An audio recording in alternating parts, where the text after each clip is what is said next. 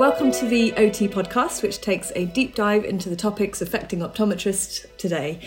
Each time we'll find a real expert in their field and attempt to pull everything we can out of their brain so it may reside in yours. I'm Ceri Smith-Jaynes. I'm the clinical multimedia editor for Optometry Today. I'm also an independent prescriber in practice in Lancashire. With me today is Ian Beasley, and I'm Head of Education for the AOP and Clinical Editor of Optometry Today. I'm also a visiting lecturer and researcher at Aston University. So, Ceri, it's hard to believe we're here for our second episode of the OT podcast already. That's right. For those of you that missed the first episode with Professor Nicola Logan, then that is available to listen to on our website, Optometry Today website, but also via the usual podcast provider apps. In that first episode, we were looking at myopia management and the evidence behind myopia. We've got a new topic to explore this time around, which is really looking at optometrist 2.0. So what's the future of optometry looking like for those that are qualifying in today's era? And if I cast my mind back, Ceri, to when I first qualified, which was literally in the last century, just thinking about my consulting room as a pre-reg, at my disposal I had a Jerem screen. Nice. I didn't have a Volt lens. I certainly didn't have a fundus camera, nor did we have the internet. In our premium consulting room, we had a Friedman visual screener. Ooh. Where you had to draw on where somebody had missed a point on the visual field test. All sounds quite archaic. Now, you're not as old as me, of course, Ceri, but what was it like for you when you started out? I started out, it was all ophthalmoscopy really, and I switched out of ophthalmoscopy to Volk fairly early on, just because I was an amblyope and I was getting ridiculous backache and neck ache trying to lean sideways to examine people's eyes all day. But we didn't have, I don't think there were as many options for upgrading yourself in those days. And actually thinking about it, CET as it was called then, which is now called CPD, it wasn't compulsory. So you'd go along to a lecture because you were interested in something, but you didn't really think about your scope of practice and how it aligned to it and upgrading your qualification. You were kind of qualified or you weren't really. And now there's a plethora of qualifications you can do after becoming an optometrist in the first place. And we've both had a crack at improving ourselves over the years. If we think about that definition of the leap from optometrist 1.0 to 2.0, I'd say our guest today certainly fills the category of the latter. So I'm delighted to welcome Ian Cameron. And just before we sort of settle down and have a chat, Ian, I just thought I'd do a formal introduction, if that's okay. So Ian is Managing Director of Cameron Optometry, a large contact lens and therapeutics specialist practice in Edinburgh. Ian is an enthusiastic independent prescriber and lectures widely on all aspects of eye care, from business to retinal pathology. So welcome, Ian. Oh, thanks very much. And in fact, it's nice because when you two are discussing feeling old, you're making me feel young, because I actually went to uni in 2000 and qualified in 2004, so that's all this century. So that's great. I feel like the baby of the group, which is quite nice. Well, you did follow in my footsteps at UMIST together. So that's right, UMIST, as was, yeah, not anymore. We're so old, our university doesn't even exist anymore. That's how old we are, Ceri. So thinking about where you are now, Ian, in your practice, take us right back to the beginning. So how did you start out and what's that journey been like? My father is an optometrist. My grandfather was a dispensing optician before him. I can remember having a conversation with my dad. I don't know how old I'd be, maybe 12 or something like that. And I said to my dad, you enjoy what you do, don't you, Dad? And he was like, yeah, I do. Yeah, I really enjoy it. And I said, oh, that's good. And I said, well, you earn a decent amount of money, don't you? And he said, yeah, we have a pretty good lifestyle. And I said, I think I'll just do that then. And then that was it. And I never really entertained any other career path, even probably remotely after that. So, and I would be 12 or something like that. So that just set me on the path to choosing what subjects I would study at school. I studied the sciences thinking, well, I'm going to go and do optometry, so I better do the sciences. And I only applied for optometry, didn't think about doing anything else. And just kind of dived into that with both feet and went to UMIST, as was, in 2000. Qualified there and did my pre-reg 2003-2004 in Manchester Royal Eye Hospital, and continued after my pre-reg there to work in the eye hospital, but did some work back at UMIST as well in contact lens research. So there's a research unit in UMIST called Eurolens doing contact lens research. What else was I doing at that stage? That's when I was doing I'd also taught in the clinics, the undergraduate clinics, so I quite enjoyed that teaching element. And so I quite liked the variety. So I did a couple of days at the Eye Hospital, a couple of days in research, a bit of undergraduate refraction. So I had this sort of variegated career, which was great fun back in those days. I was learning loads and having a great time. And then had always planned to come back to the family business, and I married a lovely girl down in Manchester, but unfortunately she passed away very soon after we were married down in Manchester. So that sort of change in life kind of forced the issue, I think, and I thought, well, I was going to go back to Edinburgh and maybe this is the time to go back. I had sort of planned to maybe stay on and do a PhD and do some more research, because I was quite enjoying the contact lens research. But I'd always planned to move back to independent practice, and that sort of forced the issue. So back I came, that was the end of 2005. I came back to Edinburgh and joined in the family business here. Cameron Optometry is in Edinburgh, and have been working there ever since. That's me, really.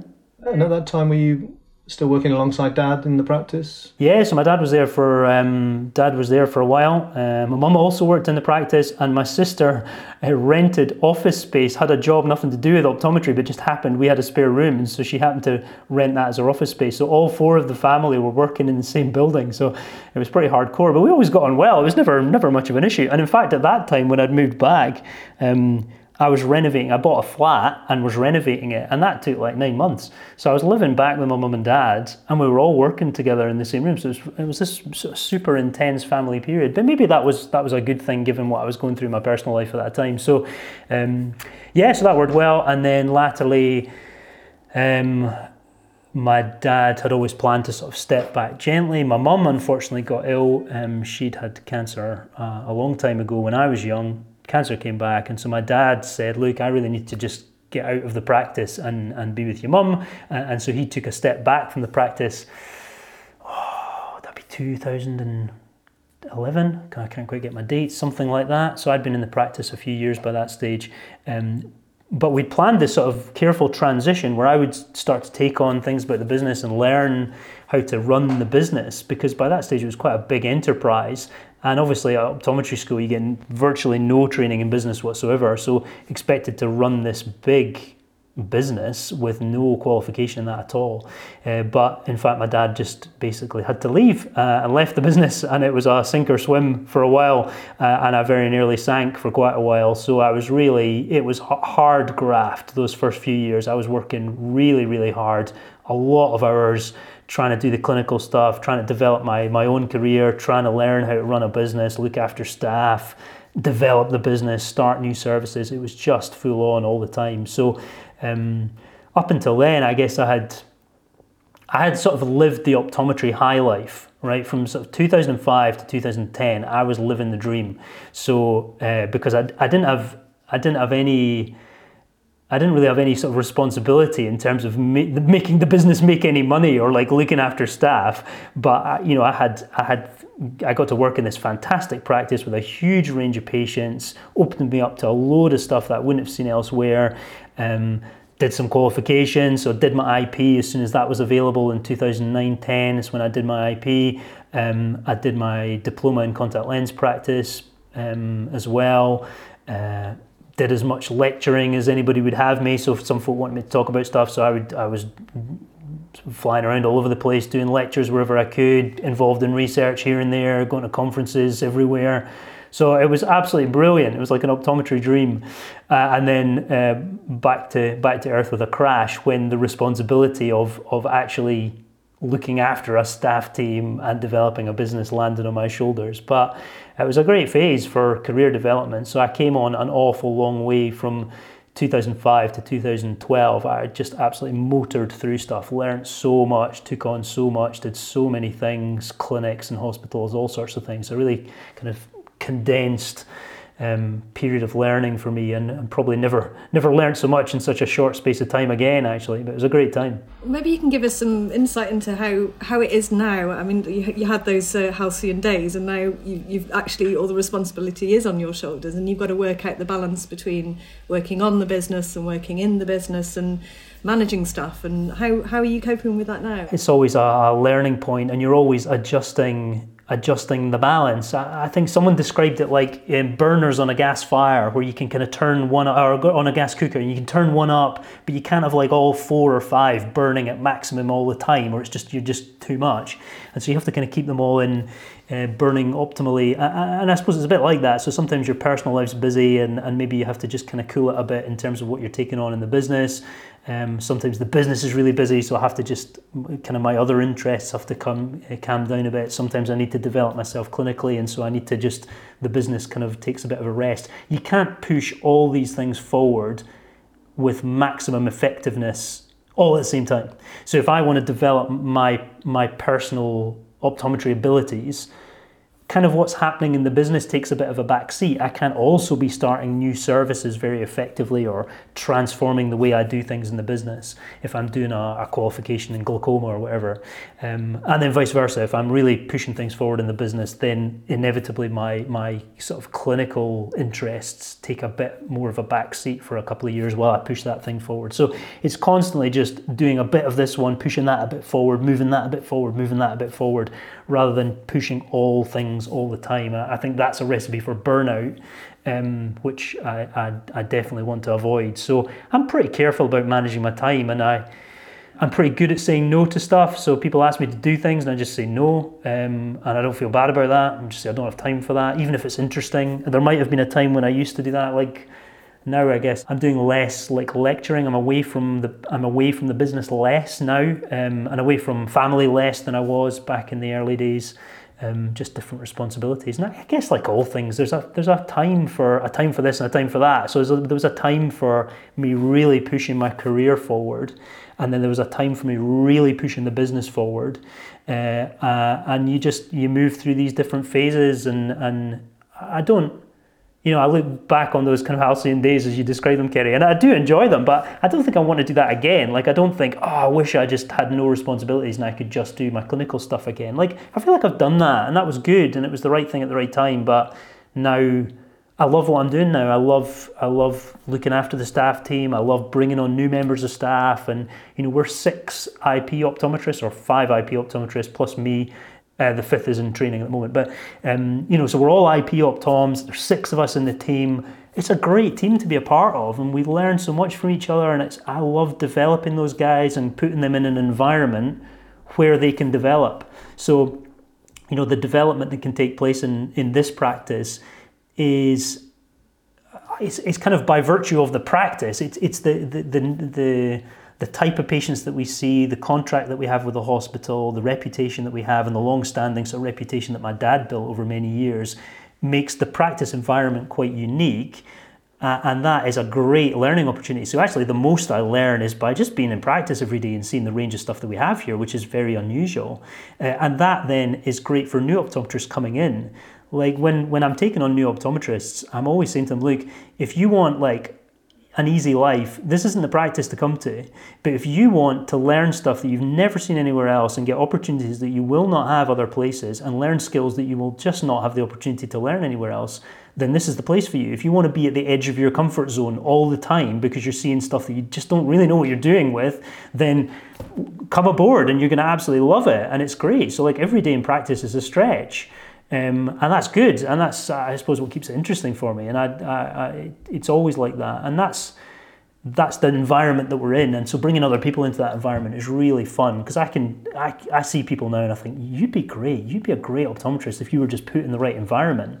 And there's so many good optometrists out there. They just need to be exposed to the right stimulus to provoke the growth that they need, and I find that very engaging and fulfilling now to find other people and think I could help you be an amazing optometrist just by putting you in this environment and exposing you to the stuff that I was exposed to at a young age, and so that really stimulates me now. So actually I quite enjoy that aspect of practice more so than maybe my own personal growth as it was, but I still find time for that when I can. What is it that you look for in those recruits? What do you espy in that person? Oh, that's the question. Yeah, what is it? Do you know? I don't know. I think the best description I can have of it is someone who wants to be at the edge of their comfort zone. I think that's what I said earlier, and I think that's what it is. So it's somebody who, rather than, like, if I put you in a position where you don't know what you're doing,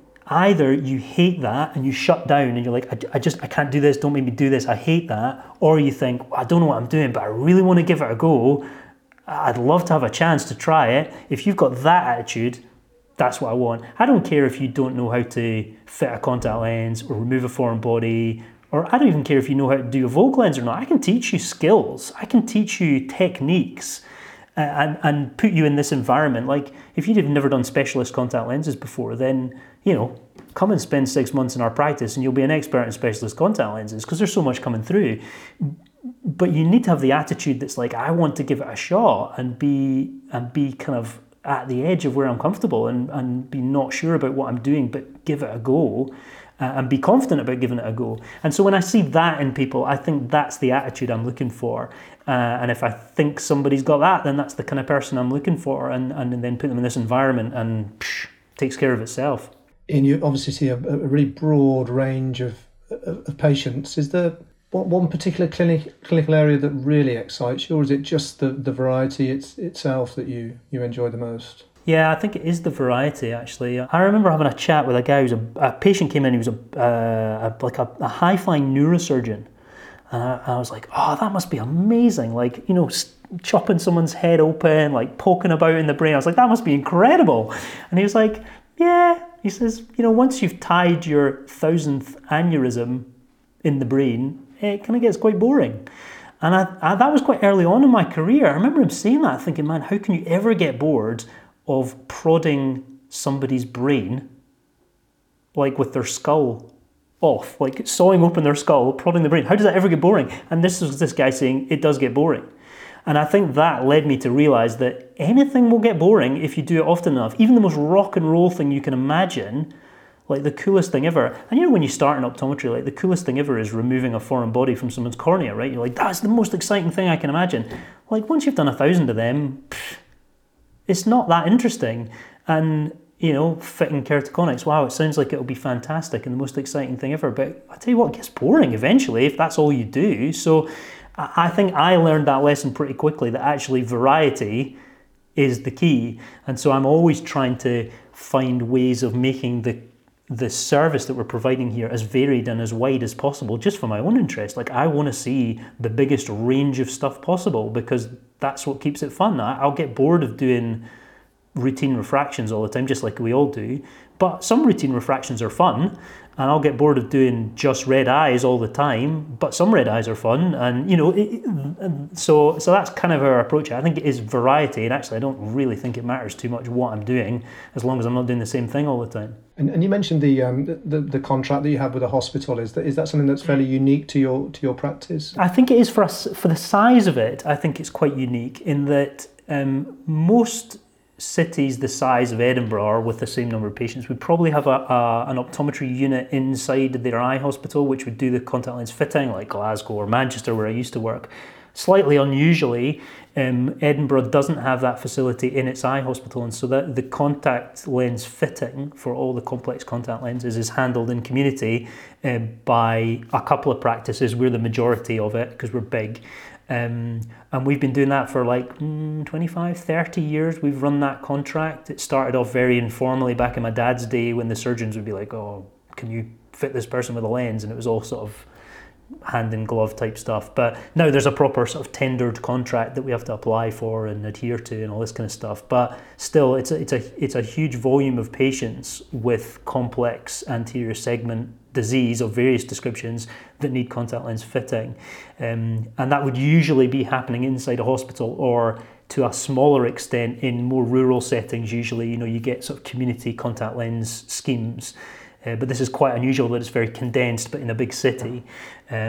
So I think that's quite unusual. I don't know, maybe there are other big cities that have that sort of thing, but I get the feeling that's more unusual. So we have a huge volume of our work is that sort of work, and that exposes us to a huge amount of anterior segment disease. A lot of the reason I know so much, or I know about anterior segment disease, which I feel is quite good, is from that contract, because we see so many patients with anterior segment disease that just don't come to community optometry otherwise. So that gives us a lot of experience in IP, and that's why we wanted to pursue IP, because we just had so much anterior segment stuff happening. Is that financially viable for the practice as well, having this sort of work? Because I think certainly within England, a lot of the challenges are taking on those more exciting clinical aspects, but getting it to pay at the same time is always a bit of a challenge.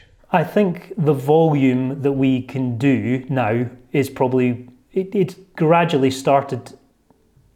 It started small, it's got a lot bigger, and because we do quite a lot of volume, I think it is a profitable thing for us.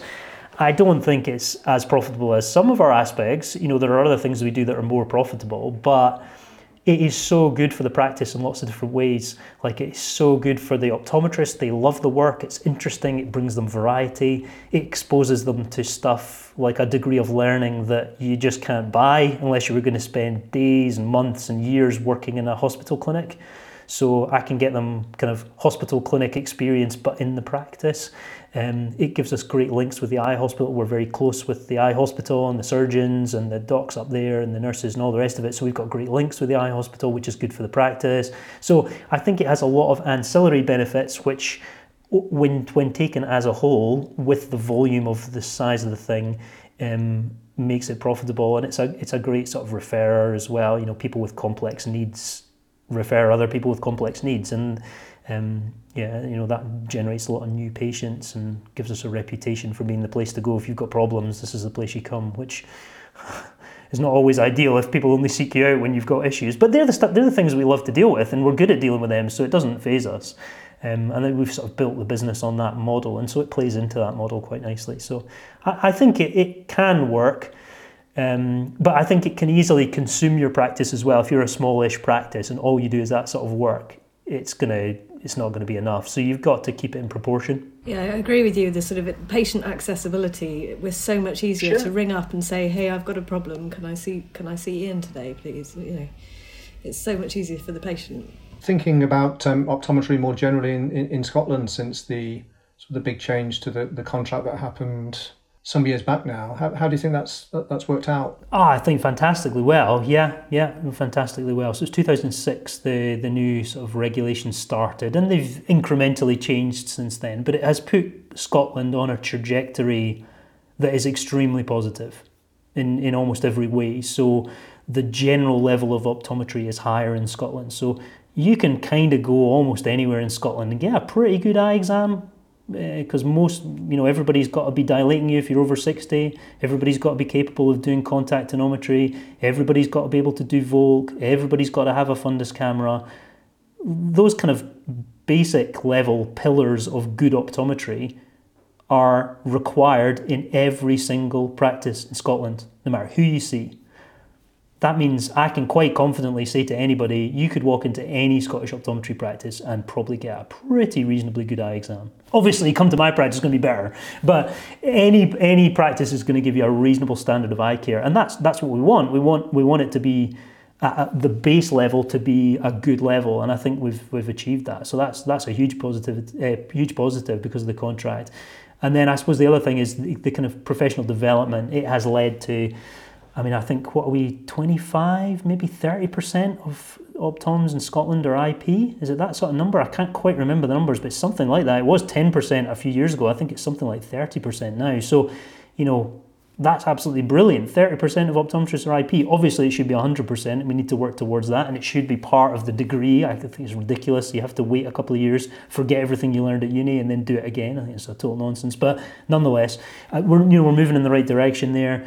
We've got funding for education through NES, the NHS body, the integration with optometry and medicine and the NHS is far, far better up here. We're like a genuine part of the NHS up here, which is great because it gives us access to stuff, access to computer systems, referral systems, care pathways, shared care. All that is possible because they don't just ignore us. We used to just be this kind of like weird allied health professionals that no one really thought about. But now we're a real part of eye care in Scotland. Optometry is a real cornerstone. So we're talked about in the same breath as dentists, doctors, physios, pharmacists, as we should be as kind of proper primary care clinicians, so GPs, whatever. So all that is because of the contract ultimately. And these are all huge positives. So great for patients and great for your clinical practice here in Scotland too. That sounds all really positive. Are there any negatives to the differences in the GOS contracts? Oh, good question. Good question. Are there negatives? I suppose one is that it's more difficult to differentiate yourself as an excellent provider of eye care if the basic standard of eye care is pretty good. Like if you look at the basic level of eye care in England, the most basic level of eye exam that you can get away with in England, it's not great. Direct ophthalmoscopy, not really dilating people, not really having to use a slit lamp. I mean, that's not really very good. But that's good if you have a higher level of practice, because you can say, well, look at this eye exam over here, it's terrible. Look what I'm offering, it's fantastic. Actually, the gap between what I'm offering, or I used to offer, and the kind of basic level that you can get everywhere else is much closer now. So I have to work twice as hard to differentiate myself as a kind of leading practitioner or whatever, or differentiate my business as a better level of eye care. That's hard work to do, and it's harder work to do that in Scotland, I guess. So that's tricky. I think probably then the other thing would be, try as we might to, we all want to develop clinical services, make the most of clinical services, right? But even in a practice like mine, which is very clinical focused and we charge high fees and all those kind of things, we still need to sell glasses to make ends meet. We're not charging enough for an eye exam. I mean, realistically, we should be charging what lawyers charge for eye exams, 200, 300, 400 quid an hour is what we should be charging for our time if you're not selling any products. And that's why when you go to a lawyer, they'll charge you 400 or 500 quid for an hour of their time, because they can't sell you a product as well, they just sell you their time.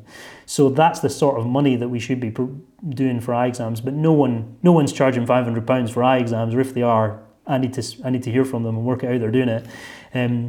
But that's just not possible. So even with the clinical services and the level of payment, which is much better up here, we still need to do retail, and we still need to do that well, and we still need to make money from selling glasses and contact lenses and products. So that can be more difficult in this environment because more of your time is taken up doing clinical stuff. Because you've got, you're doing kind of acute stuff for GPs, maybe you're involved in shared care stuff, maybe we're doing this contact lens stuff for the hospital, maybe we're doing some other stuff that we find interesting, and it is exciting, but from a business point of view, you got to keep that in balance as well, because it can just chew you up and you could spend all your time doing acute work and that not really paying the bills.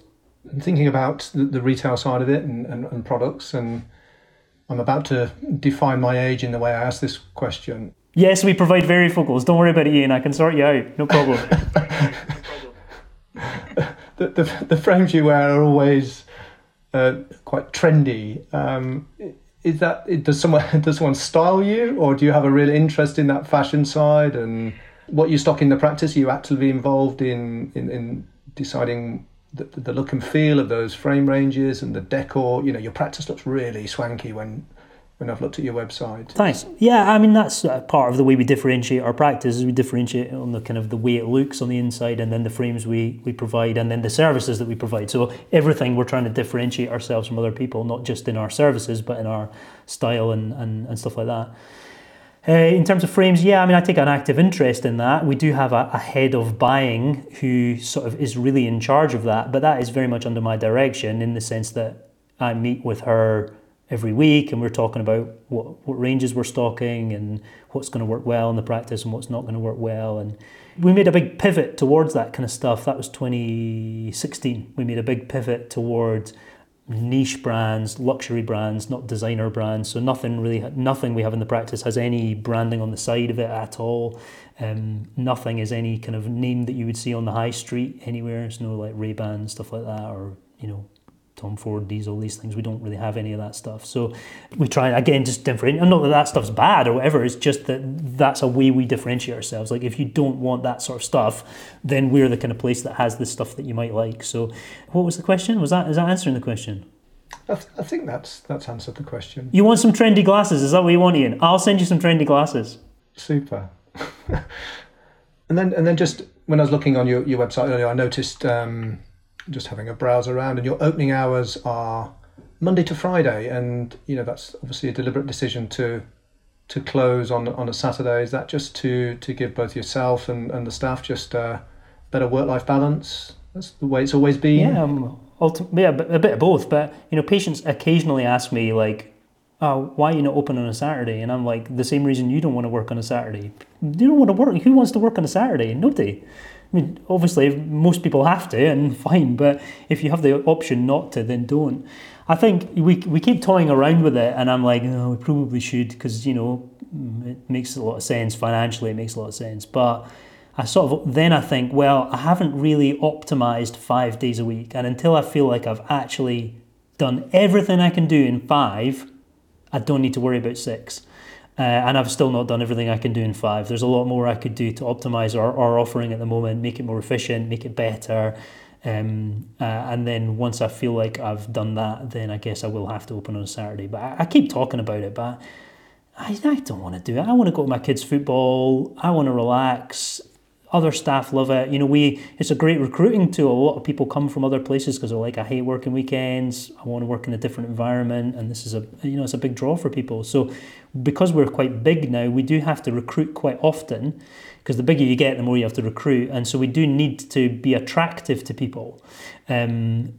And that's one of the ways, as well as paying well and being like a nice employer, which I feel like we are. But another way is that there's no weekends, and that's like quite a big deal for optometry and front of house staff. So yeah, that's basically I don't want to work Saturdays, so that's why it never happens.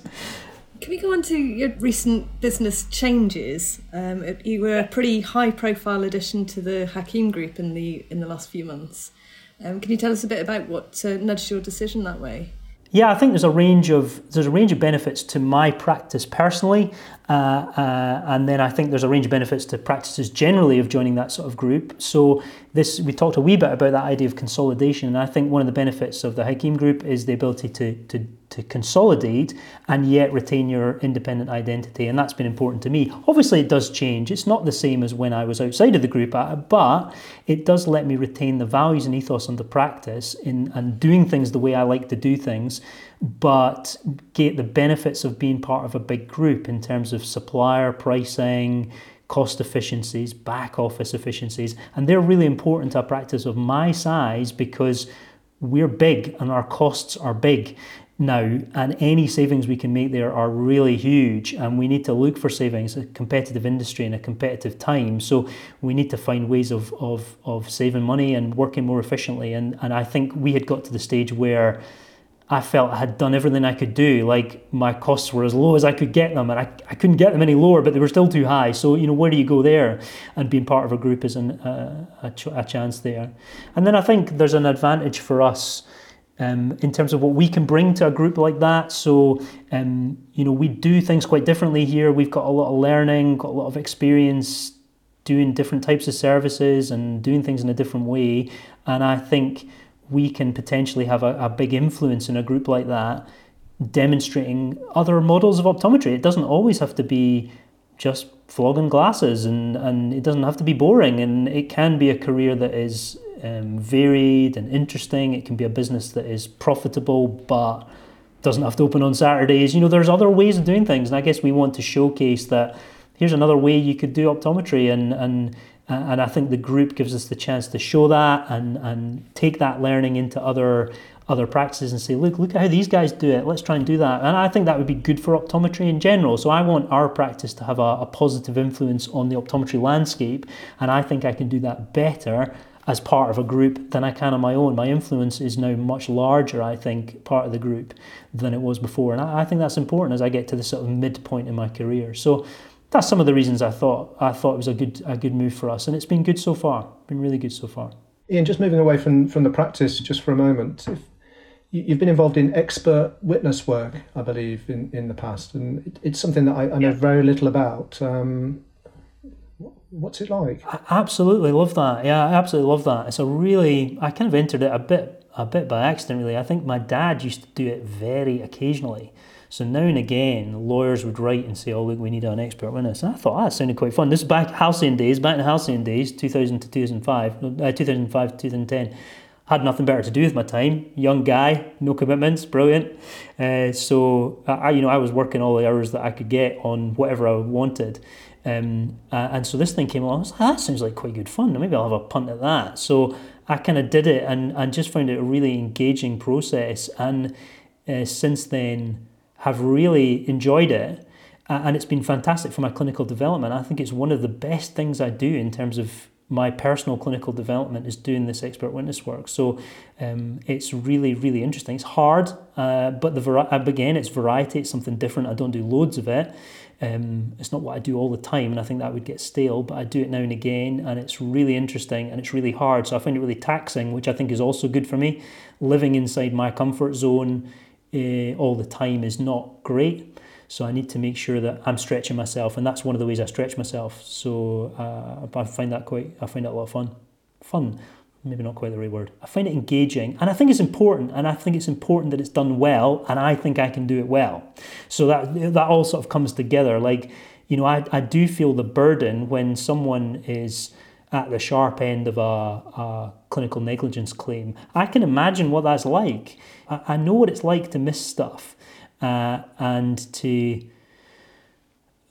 know what it's like to be in that position, and I know what it's like to be in practice and be rushed and not have time and be tired and be feeling under the weather and just not do a great job, and yet then still having the responsibility to look after a patient properly and worrying about making mistakes. I know what all that feels like, and so I like to provide a kind of sensible, balanced judgment on that, because I know what it's like to be an optometrist, and I think I can do a fair job of saying, well, that really should have been spotted, or no, I think that's okay, it wasn't brilliant practice, but like I can imagine that happening. And I think getting that balance is quite important, and I feel like I'm quite good at that now because I've done quite a lot of it. So I quite like taking on that responsibility, because I think I can do a fair job here and I can give this optometrist a fair hearing. And, you know, if they've made a mistake, I'm going to call them out, but if they haven't made a mistake, I'm going to go to the hilt for them. And I quite like that, find that engaging and important. What does it actually involve? I mean, I'm watching too many lawyer dramas at the moment. Are you on the stand being cross-examined, or are you sat with a bundle of paperwork late at night? Yeah, it's the latter 99.9% of the time. So basically, the usual pattern is you get sent a bunch of records and an outline of a case. So the lawyer says, look, this person ended up having a retinal detachment and they were seen by the optometrist 3 days before. The optometrist said everything was fine and said they had cataract and sent them away. It turned out then they had a retinal detachment and now they've gone blind. So the question is, should the optometrist have spotted that this person had a retinal detachment or not? And you get the case records and you have to look through and try and work out what happened, and then work out, well, that's what happened, and then did the optometrist act appropriately or not? Did they act in a way that was reasonable given the situation? Or, you know, so in that kind of scenario, did the patient come in complaining of flashing lights and floaters, and the optometrist just didn't dilate them and didn't bother having a look? Then, you know, that's more difficult to defend, isn't it? But if the optometrist dilated them, had a good look, said there was no tobacco dust, looked with a Vogue lens, and didn't find a retinal detachment, then is that good enough? And the answer in that case would be yes, it is good enough. So, you know, that's the sort of thing, and you've got to make the judgment on whether the optometrist has done enough to be what's defined as reasonably competent. Have they acted with reasonable competence in this situation? They don't have to be the best optometrist in the world. They don't have to be gold standard. They don't have to be amazing. They don't have to do everything right, but they do have to act reasonably competent, and finding that balance point is what's really interesting and difficult and challenging, but that's what makes the work enjoyable. So you do that 99.9% of the time. 0.001% of the time these cases get all the way to court. More often than not, they're settled one way or the other, so either the claimant gives up or the defence pay up, if you like, or settle, I think is the correct term, sorry. But occasionally they end up in court, and yeah, you would have to give your evidence. So I've written a report, and then I would get questioned about my report, and the lawyer would say, so you've written this, what about this? And you would have to answer questions on that in court. Not as exciting as it looks in the dramas at all. But good fun, and really good for my clinical practice, because it makes me think about my own practice. Whenever I read this, I'm like, oh, I must make sure I do that thing there that this person forgot to do, because I make that mistake all the time myself. And so it's been really good for my practice in terms of personally, and then in terms of the systems and processes that we have in place. A lot of the systems and processes have come from the come from that work, and learning from, frankly, others' mistakes or others' missteps. So which is slightly unfortunate that that's the way you learn, but that is the way you learn. So I learn from my own mistakes, but I also learn from observing other people's. So. I'm convinced we could just chat forever, but I'm conscious that we do need to wrap things up. But just maybe a closing thought. What do you think optometry will look like, say, in a decade's time? What do you think we'll be doing as optometrists? Oh, I hesitate to make predictions because all the predictions I've made previously have been wrong. So I don't know. Yeah, it's difficult to predict, isn't it? Because things happen that you can't predict, like COVID or whatever, and that completely changes the dynamic in a way that I certainly didn't foresee. So I think there may come a divergence between people doing more clinical work and people doing more retail work. It feels that it's difficult to hold those two in tension very successfully, and it may be that you move toward a more sort of purely clinical role, but the fee structure for that isn't there at the moment, so I don't know how that would work really. It's very difficult to make that financially viable as it stands, unless you work inside a hospital. That's the sort of closest equivalent. It's hard to see what that looks like in community, but there are models out there. So my wife is what's called a clinical pharmacist, where the clinical team, the pharmacy team, pay for her to work inside a GP, doing clinical pharmacy work inside a GP's practice.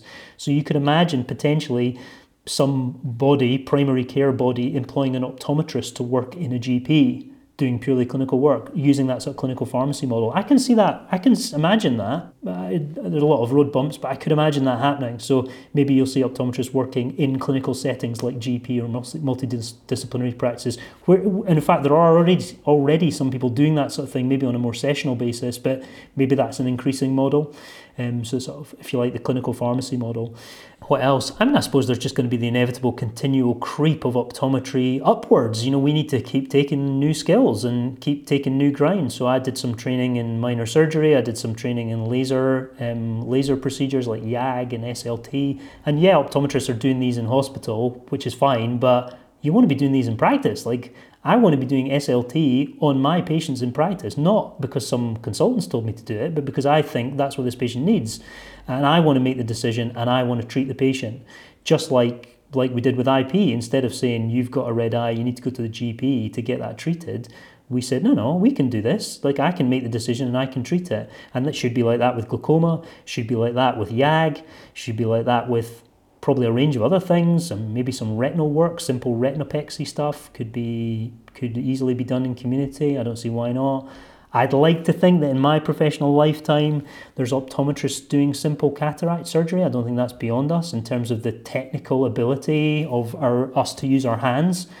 It's no harder than, I'm saying this from ignorance, I don't know, but I have done a basic surgical training with doctors, and I got on okay, and I'm not surgically trained. So, there's microsurgical courses that I know some optometrists have been on and done and do absolutely fine. So, you can learn these techniques, and I don't see why that should be impossible to imagine given the way cataract lists are at the moment. So, stuff like that, I don't know. I'd like to think that. I think back to when my dad, you're talking like when you qualified, Ian, but when my dad qualified, he couldn't even tell a patient that they had a cataract. They weren't even allowed to use the word. Couldn't even make the diagnosis. And when he retired, he did his IP right before he retired, good effort, and like the day before he retired basically was writing a prescription to deal with anterior uveitis for steroids. And like, he was remarking on that, thinking that is an unbelievable change. Like, if you'd gone back to when he was qualifying to say that's what you'll be doing when you retire, folk would have laughed him out of court. So just as probably folk listening to this are laughing at me saying we might be doing cataract surgery, I don't think it's any more outrageous than it was to say that we'd be writing scripts for steroids 30, 40 years ago. So, 20 years from now, I wouldn't be surprised to see it. I'd hope that. I quite fancy the chance to do it myself. So I'm going to be pushing for that if there's an opportunity. But we'll see. Ian, I think that's a brilliant place to end. It's been really fascinating and inspiring chatting to you. So thank you so much for your time. Grant, thanks for having me. It's always nice to chat, and hopefully it's been useful. I mean, I don't want to just talk about myself all the time, but hopefully it does inspire people and encourages people to keep moving forward in the career. That's what we want. That's what we need. We need everybody to be doing that in optometry to drive the profession forward. So go for it.